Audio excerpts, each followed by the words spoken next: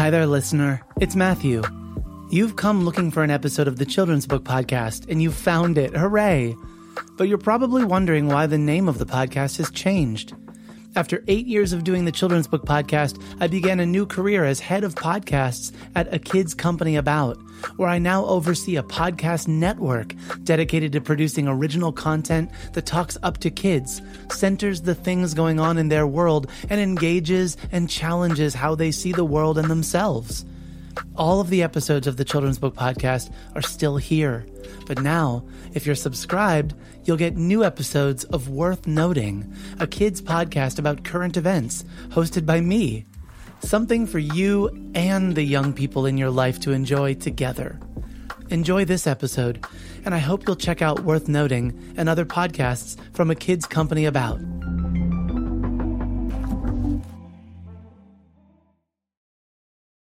Julie, you missed that the past 20 minutes I'm like, Camille, I feel awful. Don't bother Julie. I'm sure she's busy. Don't bother her. Oh my gosh. Guys, I'm totally like, my house is full of family and there's construction outside our place and there's...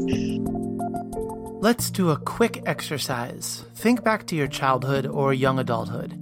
Try to conjure the memory of something you wore. Maybe it was an item you insisted on putting on every single day. Maybe it was an article of clothing that became legendary in your family photo album, or that it was legendarily despised. Can you picture what it looked like? Can you remember how it felt to wear it? Can you recall where you were or what you were doing when you had it on? This is the Children's Book Podcast, episode number 456. I'm your host, Matthew Winner. Today I'm joined by Camille Andros and Julie Morstad. Much of our conversation revolves around the power of memory, and both of these women drew from some very powerful memories in order to create The Dress and the Girl, a picture book about a girl and a handmade dress who were seemingly made for one another and who were, in their own ways, determined to find themselves back together, no matter the distance or the time that separates them. Before we jump in, here's a quick word from our sponsors. This month, I'm excited to welcome our newest sponsor, the Little Feminist Book Club. Little Feminist wants to help you diversify your child's bookshelf. Each month, they send 1 to 2 books featuring characters of underrepresented backgrounds. Little Feminist spends months consulting with a team of educators, librarians, and parents to pick each book and create a suite of hands-on activities to accompany them. Whether it's treasure hunts or DIY musical instruments, the goal of the included activities is to make the stories come alive for both children and families. Raise good humans, one children's book at a time, by signing up at littlefeminist.com today. The Children's Book Podcast is sponsored by Gallery Nucleus, an art gallery and bookstore. On September 9th from 2 to 5 p.m., Nucleus will be hosting a signing with the artist Scott C. and writer Drew Daywalt at their storefront outside Los Angeles, California, to celebrate the books Sleepy the Goodnight Buddy and Adventures in Drawing. Come see Scott's original art from both books and enjoy fun activities. This free event is open to all ages. Can't make it to the signing? Gallery Nucleus is offering listeners 15% off your next purchase by entering in the promo code WONDER18. Visit GalleryNucleus.com to discover more, or click on the Gallery Nucleus banner at MatthewCWinner.com/podcast. The Children's Book Podcast is sponsored by Storyteller Academy. Learn the art of storytelling from published authors, illustrators, and editors at Storyteller Academy. The team shares our mission is to help aspiring storytellers learn the craft of storytelling by sharing our creative process intimately. We believe everyone has a story to tell. Listeners of the Children's Book Podcast are invited to a free mini class. Enroll today at storytelleracademy.com/wonder or click on the Storyteller Academy banner at MatthewCWinner.com/podcast. And now, please welcome my guests, Camille Andros and Julie Morstad, author and illustrator of The Dress and the Girl.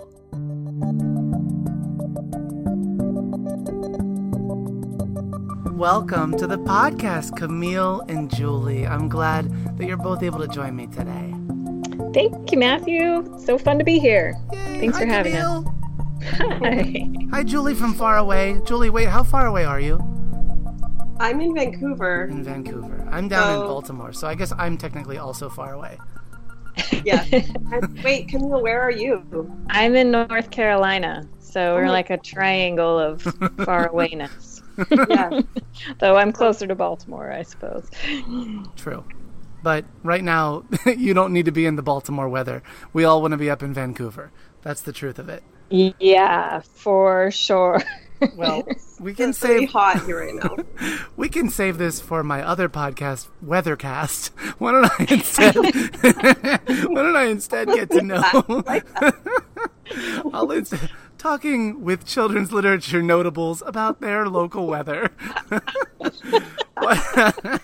That's going to be a thing. Watch. It'll Mark be my word. Total top-rated podcast, Matthew. Good Lord. Well, there you go. Well, until then, Julie, let me turn to Camille first. Camille, would you mind introducing yourself to people listening? Sure. I am Camille Andros. I write picture books, and I'm primarily a mom of 6 kids and do that most of the time, and doing writing and everything that goes along with publishing in between the times. In all the in-between times, I guess I should say. Wait, all the in-between times? Are there lots of in-between times? All the in-between.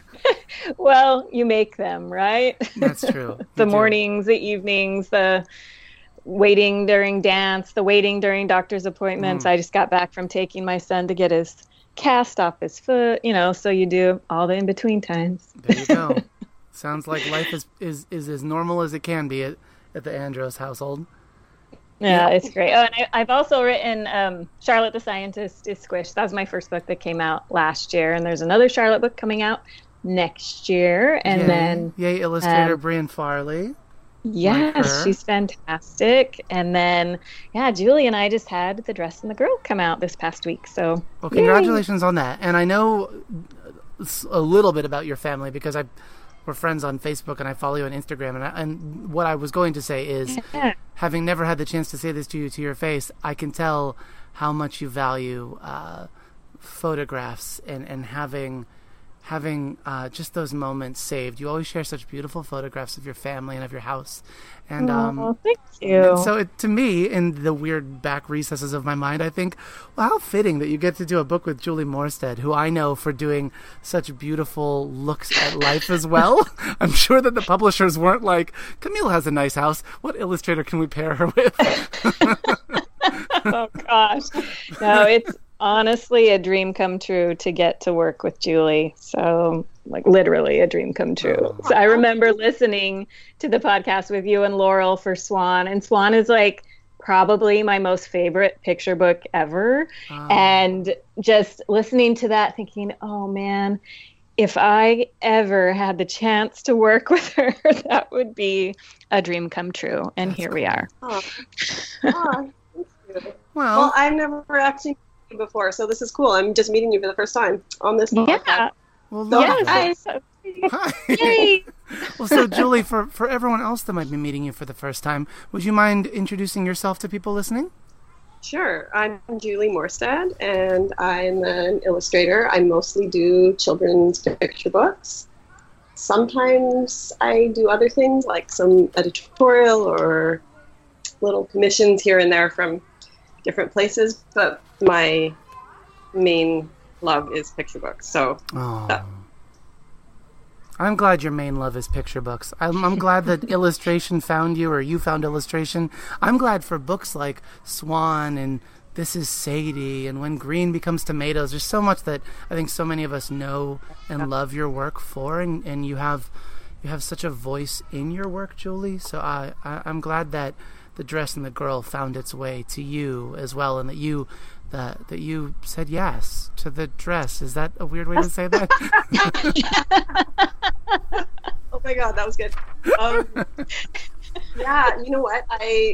Like when I read the manuscript, I was like, it really spoke to me because I have a daughter and I love clothing and I love thrift shopping, and I always loved that idea of finding something later than maybe that you gave away, or just that idea of having something and then putting it out into the world, and somebody else, it has a life with somebody else, like that, I think is such an intriguing idea. So when I first read the manuscript, I was kind of floored and kind of cried a little bit, because I was like, oh, this is catchy. Like, just that you would have a dress that would come back to the girl. Well, Camille, why don't you introduce this book to us? It's been out for just a little while. Have you had a chance to book talk yet? I have not. So let's break the ice. But to people, but nothing like this. So this is exciting. You go your take, and then you know that I'm just going to go on and on afterwards. So, well, I can't wait.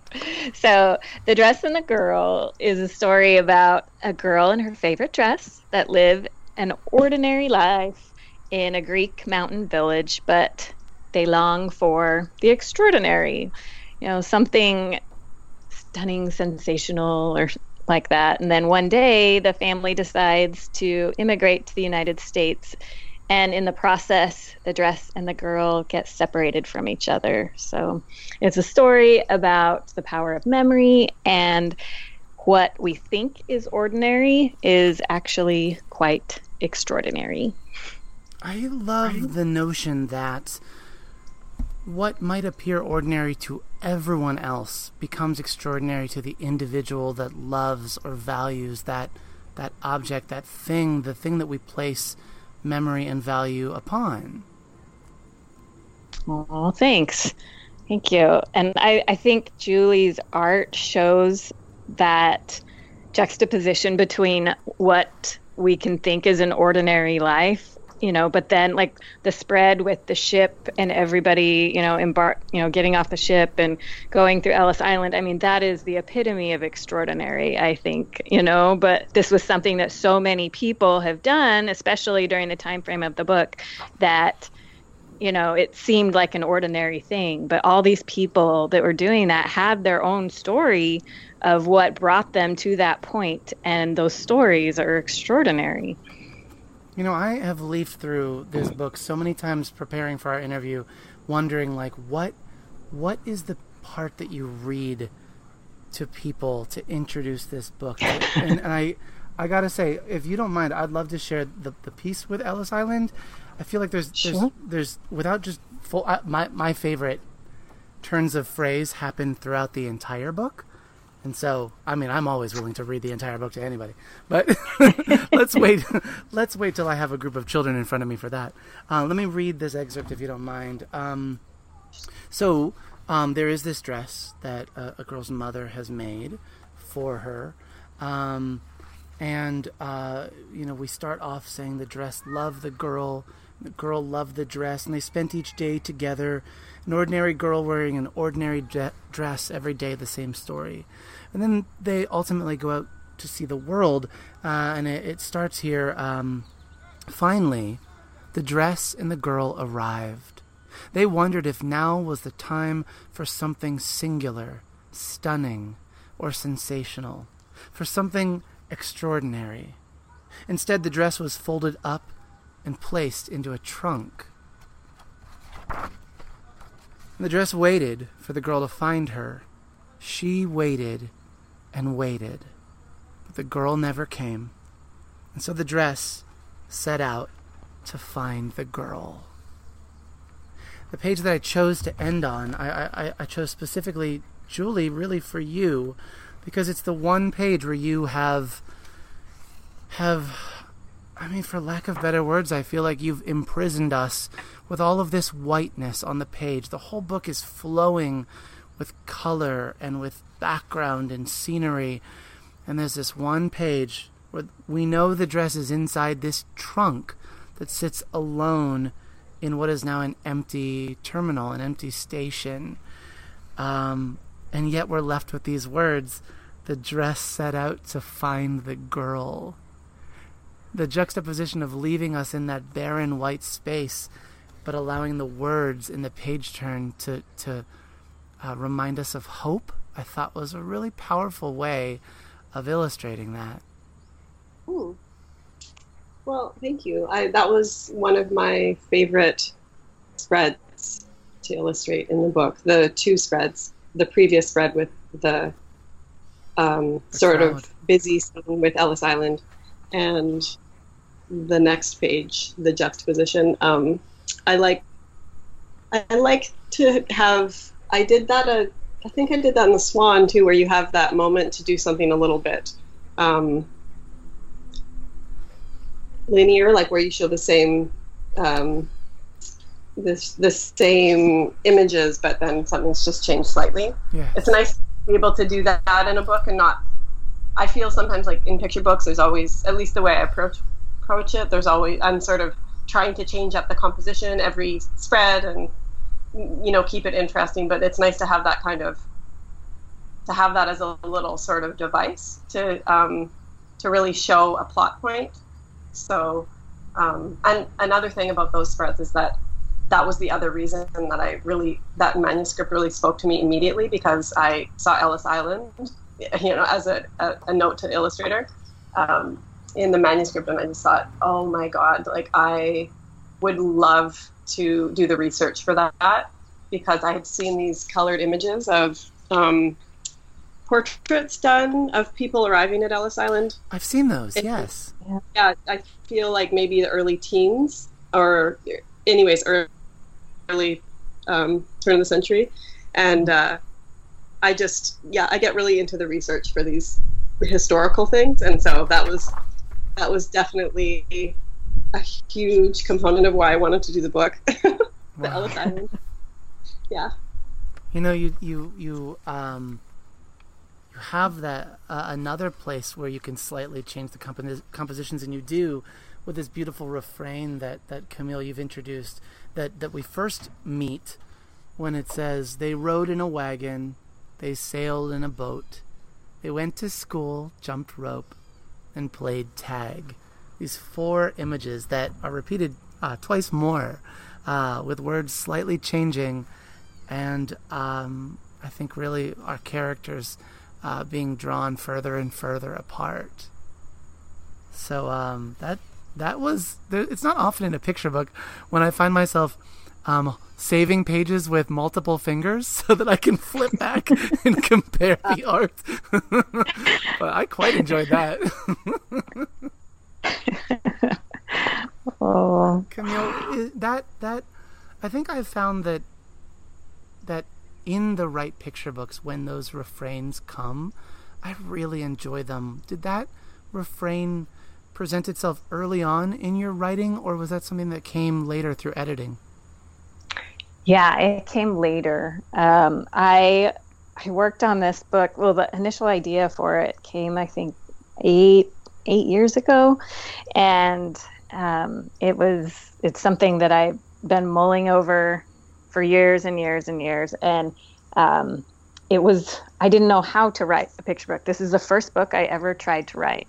Oh. And so I think the learning curve was really high and steep on it.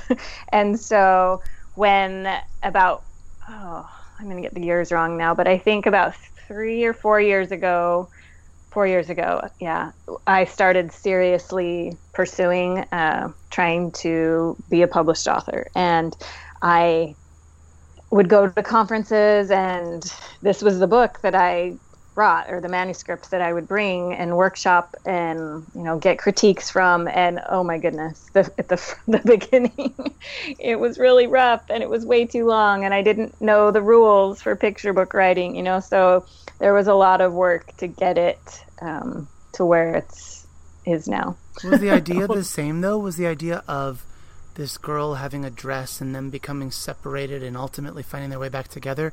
Was that inspiration from the start? Yeah. So, well, it's kind of twofold.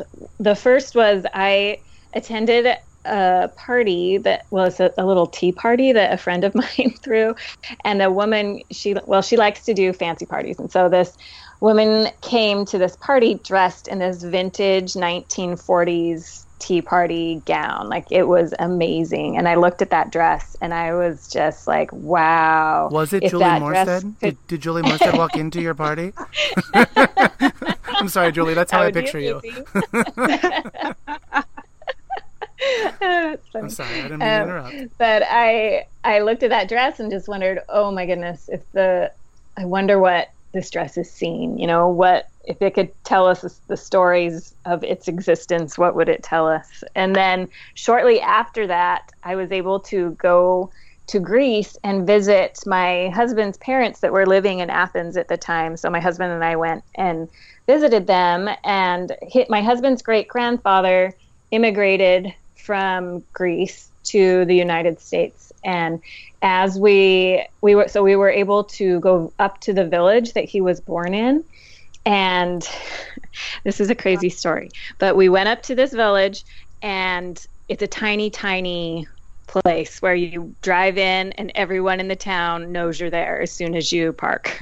And we went to the cemetery and to find some of the family headstones we knew were there, and to learn more about the family, because his great-grandfather was one of, I always get this wrong, I think it's 9 or 11 children, and I can't remember which, but a big, huge family. He was the only one that left and never saw the rest of his family again, and he worked on the railroad in the United States and sent money back to them for the rest of his life. And so we went back to the village to try and find more out about the family. And as we're in the cemetery, a man starts yelling to us about, 50 yards away from his own yard and his house, his garden. And he starts yelling to us to come over to him. And so we walk over there, and we're all worried that we'd done something wrong because we didn't speak any Greek. My in-laws spoke a little bit of Greek. And so they started talking to him and telling him who we were and why we were there. And the man got so excited, and he shoot us into his house. He wanted us to come inside. And so we go in to this house, and he points to this picture on the wall, and it looks so much like, it gave me goosebumps, Julie, when I saw this. It looks so much like the picture on the wall that you have in the book, in the first page. And it's a picture of a man, and he pointed to that picture, and then he pointed to my husband, and they look like the same person. And it's only just like generations apart. And the man kept saying the word family in Greek. And so his mother was an Androutsos, and Androutsos was the name before it was shortened to Andros when he came through Ellis Island. And so he was a cousin that we didn't even know we had, and he and his wife just threw this elaborate lunch for us. They pulled out all these amazing vegetables from their garden, and we sat outside under their grapevines and ate all this amazing food up in, it was like we were in Mamma Mia is what it felt like. It was amazing. It's like, is this happening for real? I can't even believe this is real life. But that was the other inspiration behind the story. So amazing. What was that? What island was that? So it was on the main island, and it's up in the mountains a couple hours away from Athens. Okay. And it's called Kato Tarsos is the name of the village. So amazing. So wow. So there's maybe this past year or so, I've gotten really into taking time after I do a first read of a book, taking time to read the dedications and to wonder about the dedications. And this book has quite a special dedication from you, Camille, and the dedications always come two ways, and Julie, you actually show us the other way, which I always think is so beautiful and private. Julie, your dedication just says, "For Ida." And so when I read this book and I think of how special it is, when I read dedications like that, I just think this must be a person that holds some sort of equally special significance, right? And it's a beautiful thing to be able to wonder. And then on the other side, sometimes the dedications almost invite us all in, right, to know more. And you, Camille, have written for the Androutsos family, especially Harry, who had the courage to start a new life that made my life possible, and to my mother, who made me many beautiful dresses.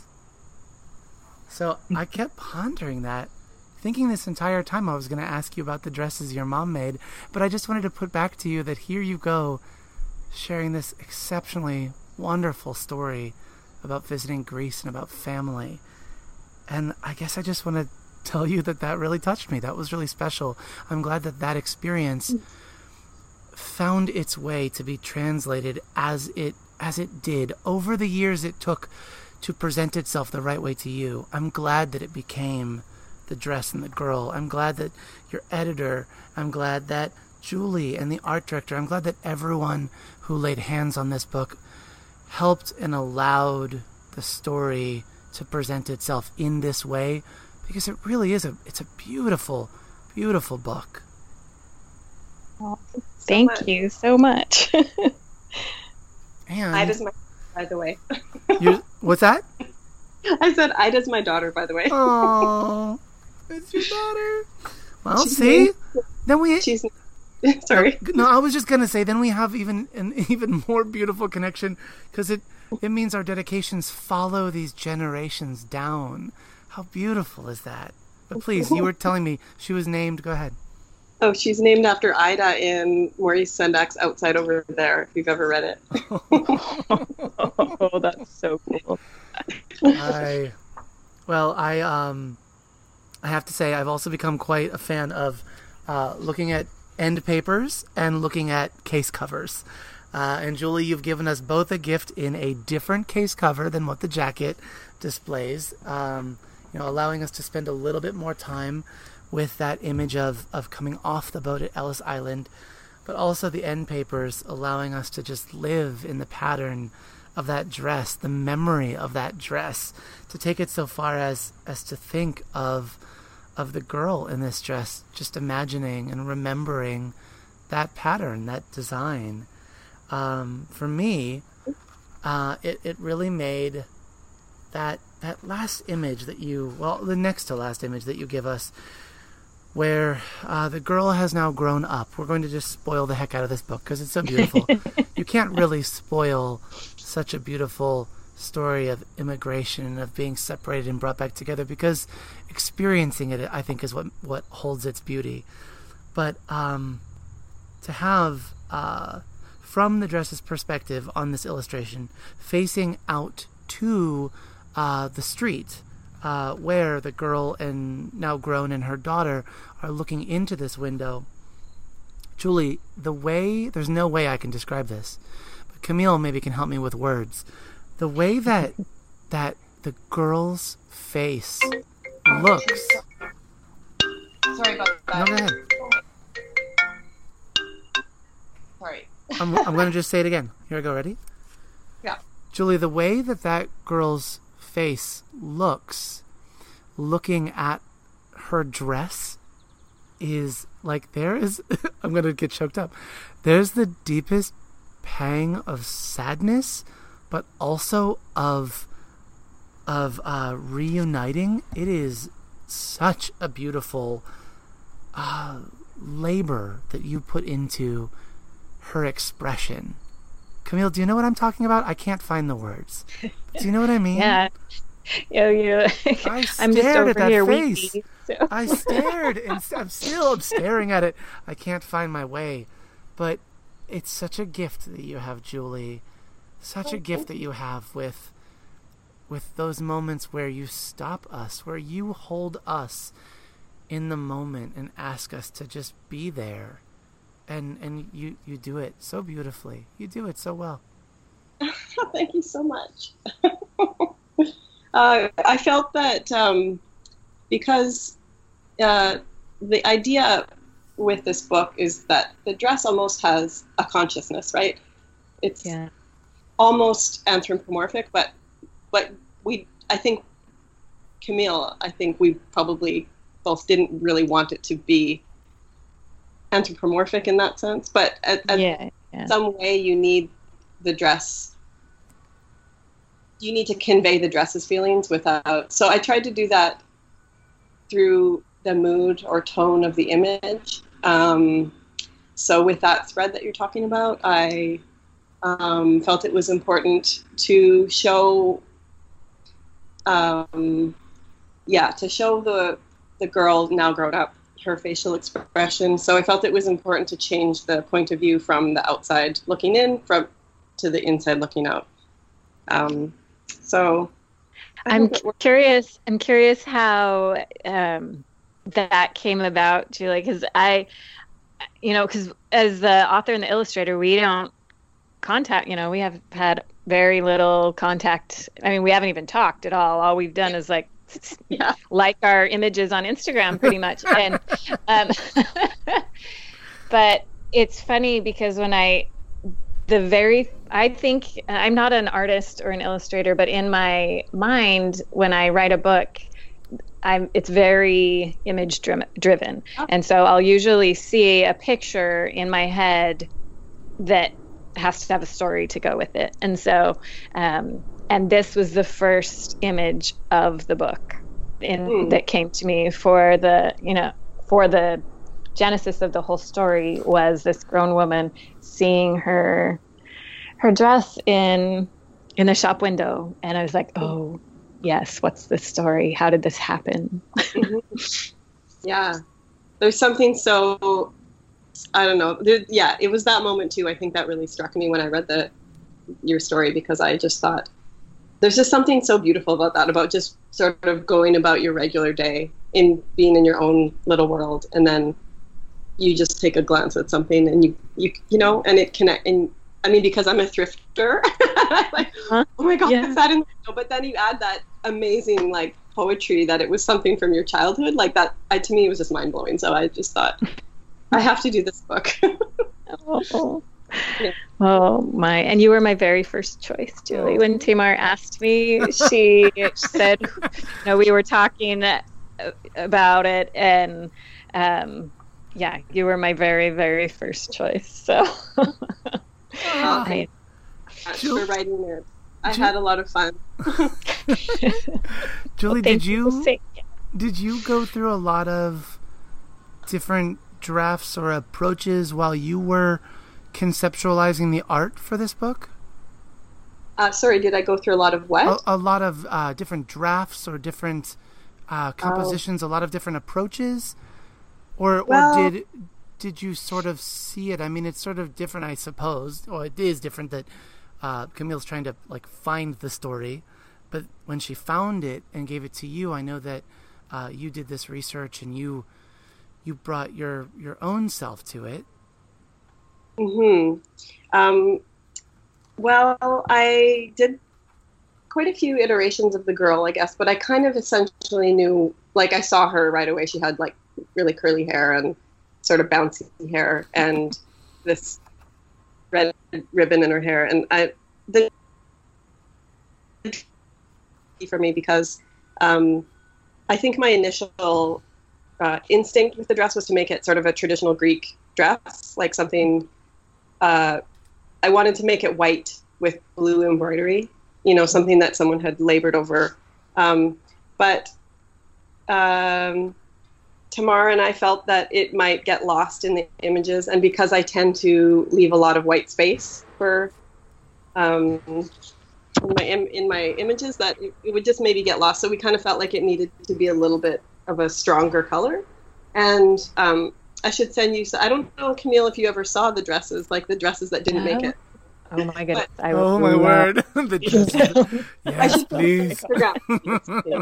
I'm so bad with social media. I never think of these things, but I guess other people do that, like put their sketches up and stuff. But anyways, it took me a little while to see the dress, and I still honestly don't know if I made the right choice. I'm like, I don't know if this is the right dress, but regardless, it's the dress now. So, but in terms of layouts, I didn't actually do that many different drafts. I saw most of them pretty clearly. See, I love that. The first time. And Tamar also, like, she was so great to work with. She was just so, I really felt like she sort of, like, gave me the reins, you know what I mean, with the artwork. Like, she really gave me a lot of creative freedom, which is always so nice, because you just feel so free to do what you want to do. And so this book was actually it kind of came easily. Like I made the sketches, and and she approved them, and there was a few edits, but barely anything. And so, I mean, it was kind of just a joy to do this book.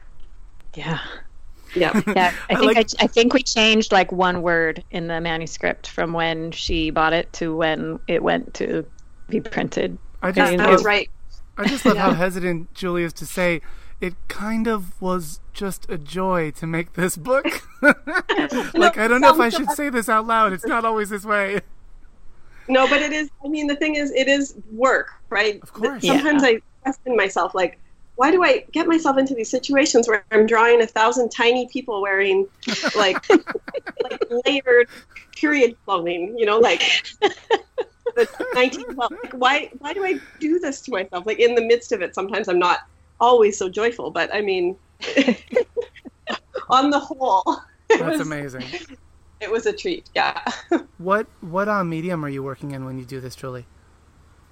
This book was mostly, so I often use this kind of watercolor that's called Dr. Martin's Radiant Watercolor, which is they're little glass jars, little glass vials. And I also use some pastel and other sort of textured things, pencil crayon and stuff, especially when I was working on the Greek buildings, and that was another part of the book that I loved working on, because I love Greece. And the color of the water. Oh boy. Yeah, you've done, I think I remember you mentioning when we last talked, the Dr. Martens, because of the bright color popping. Yeah. Mm-hmm. That's pretty. Yeah. I like that you make a lot of work for yourself, Julie. That's fun. I like that you make all the period clothing and all the flowers and all the, I think it's that refusal to turn away from detail that is what makes your work just so lovely and so entrancing. So why pretty. Everybody loves it. Why everybody loves it. I want to also just note that I know that this was a deliberate, sometimes we read picture books. Sometimes I read picture books. I'll just be ignorant and say sometimes I read picture books and I'm like, I wonder if the person knew that they put that in the book. I'm like, oh wait, they had to have known. So I love when the girl first notices, when she's older, the girl first notices the dress in the window. The sign above the door says, "We buy and sell hard to find and rare items." And I'm just love the idea that it's like, it's a hard to find item, and here it is. Yeah, I was looking at a lot of old, images of old shop fronts and stuff, and I thought that just seemed like the right language to describe that dress, like lost. It's hard to find. Yeah, hard to find. So good. Well, listen, before we wrap up, is there anything that I didn't ask that you wanted to share about the book or process or anything like that, other than Camille and I promptly begging you, Julie, to put your drafts of all these different dresses out somewhere for us to see? Is there anything else we didn't talk about, Camille? Oh, I don't know. Was it always called The Dress and the Girl? No, it wasn't actually. I think such a clever it started. Thanks. I mean, it wasn't a whole lot different, but I think it might have started as The Little Dress. But then I went back and forth over draft, switching perspectives. Like, do I want the girl to tell the story? Do I want the dress to tell the story? Do I want like an outside narrator to tell the story? And so I did a lot of different versions. And so the titles would change depending on who was telling the story too. And I felt like, I wanted them both sort of to tell it. So yeah. I think it's, immediately evocative when you put the dress in front of the girl. You're changing up a phrase, and that perks interest. So I'm glad it turned out the way it did. Good stuff. Oh, thank you. Julie, how about you? Anything else that we left out that you want to make sure people know? I can't think of anything off the top of my head. The donkeys were based on real donkeys. No, I'm just kidding. Julie, go ahead.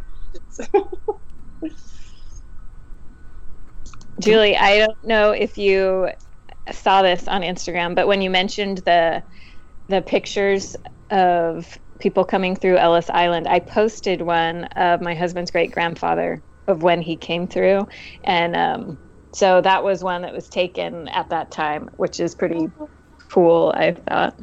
Amazing. I'll have to check that out. Well, thank you both so much for the time and thought, and in some cases ease, and in a lot of cases lots and lots of labor that you both put in to making this book just so exquisite. It really is beautiful. I hope that everyone else that reads it gets to just take their time. It'll definitely be a book that I'll be reading to students to just slow down, to lean in, to have quiet moments together, and I like those moments. So thank you for that. Well, thank you so much. Yeah, thank you, Matthew. It means a lot. You're so kind. We appreciate it. And especially, I mean, this is kind of a surreal moment for me, really. I mean, to be able to work with Julie is amazing and a dream come true, as I've said. And then to be able to talk with you, I mean, this whole book thing has happened relatively quickly for me as far as the publishing world. And I keep pinching myself if it's real, but I remember, not too long ago, and I've told you this before, I think online or in messages, but that your podcast was the first podcast that that linked me to the Kidlit world and publishing and anything. And so I would sit and I felt like I was in class almost, of these master classes of listening to these picture book creators and how they would do what they do, and you talking to them, and I would be driving my kids around just listening and just thinking and dreaming and wishing and hoping, and like someday I want to do that too. And here we are. So well, here we are. thanks. And you know what, after 5 years of doing these, I still love how different every story is.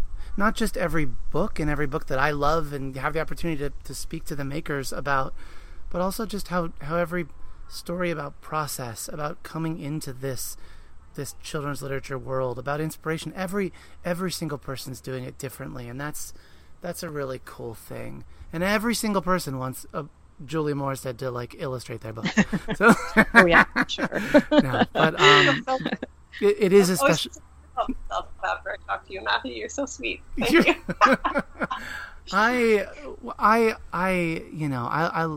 I like to approach every interview with that wonder and appreciation, because I really do see that in these books that you're all making and just the voices that all of you have. So that's a really nice note, I think, to end on, that we all have these different voices to share, but relying on our own voice and trusting our voice and trusting that our story will find its way, just like a dress will find its way and a girl will find her way.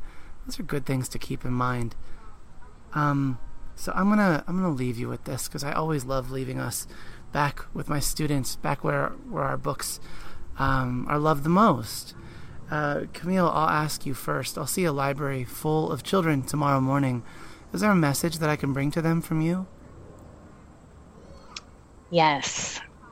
I never could have imagined when I started this story what would be happening in the world right now, especially with children and immigration and refugees. And I hope that children that read this book, if this is a story that resonates with them and they recognize themselves in this story, that it will give them comfort and know that they are loved and that they are extraordinary. Well said. Julie, I'll see a library full of children tomorrow morning. Is there a message I can bring to them from you? Well, I guess I'd like to encourage them to keep drawing and not to stop drawing ever, even if they don't think they're good at it. To just keep doing it and tell their own stories. Make a little booklet themselves and keep dreaming about that type of thing and just keep drawing.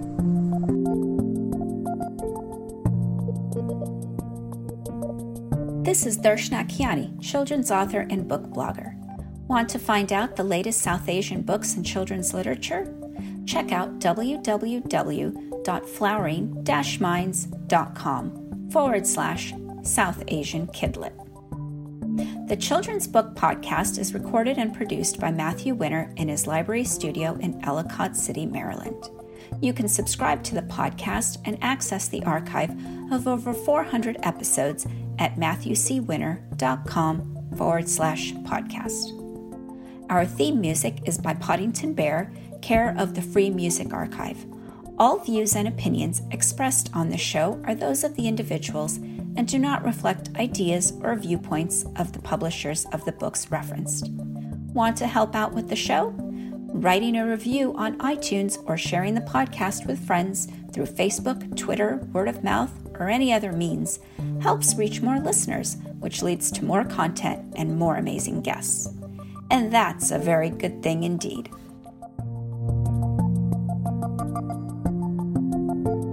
Before we leave, shout out to my patrons, those folks who are supporting the podcast and helping keep the lights on, care of our Patreon page. Thank you, Jenny Sue, Amy, Kate, Darshna, Nicole, Jarrett, Mike, Link, Anitra, Lynn, Cynthia, Doug, Amanda, Ruth, Laura, Judy, Karina, Teresa, Elaine, and others who are coming with me on this journey. You are all welcome to join us. Just visit patreon.com/MatthewCWinner and pick the support tier that's right for you. Teamwork makes the dream work, and each of you are helping to provide the tools necessary to make this podcast even greater. Thank you. We know you value what you put in front of your kids, especially when it comes to screens and podcasts. That's why we're excited to share a new podcast from our friends at Sleepiest, creating bedtime stories to help your kids fall asleep fast. Hello, Abby here. If you've got children and find bedtime's a struggle, I'd like to tell you about Coco Sleep, a children's story podcast designed to make bedtime a dream. Coco Sleep turns a chaotic bedtime into cozy bonding time. The stories are delivered in a pace that gently slows. Rumour has it that no one's ever heard an ending. So search Coco Sleep on your favourite podcast app and let's make bedtime a dream. That's KOKO Sleep, and I'll see you there.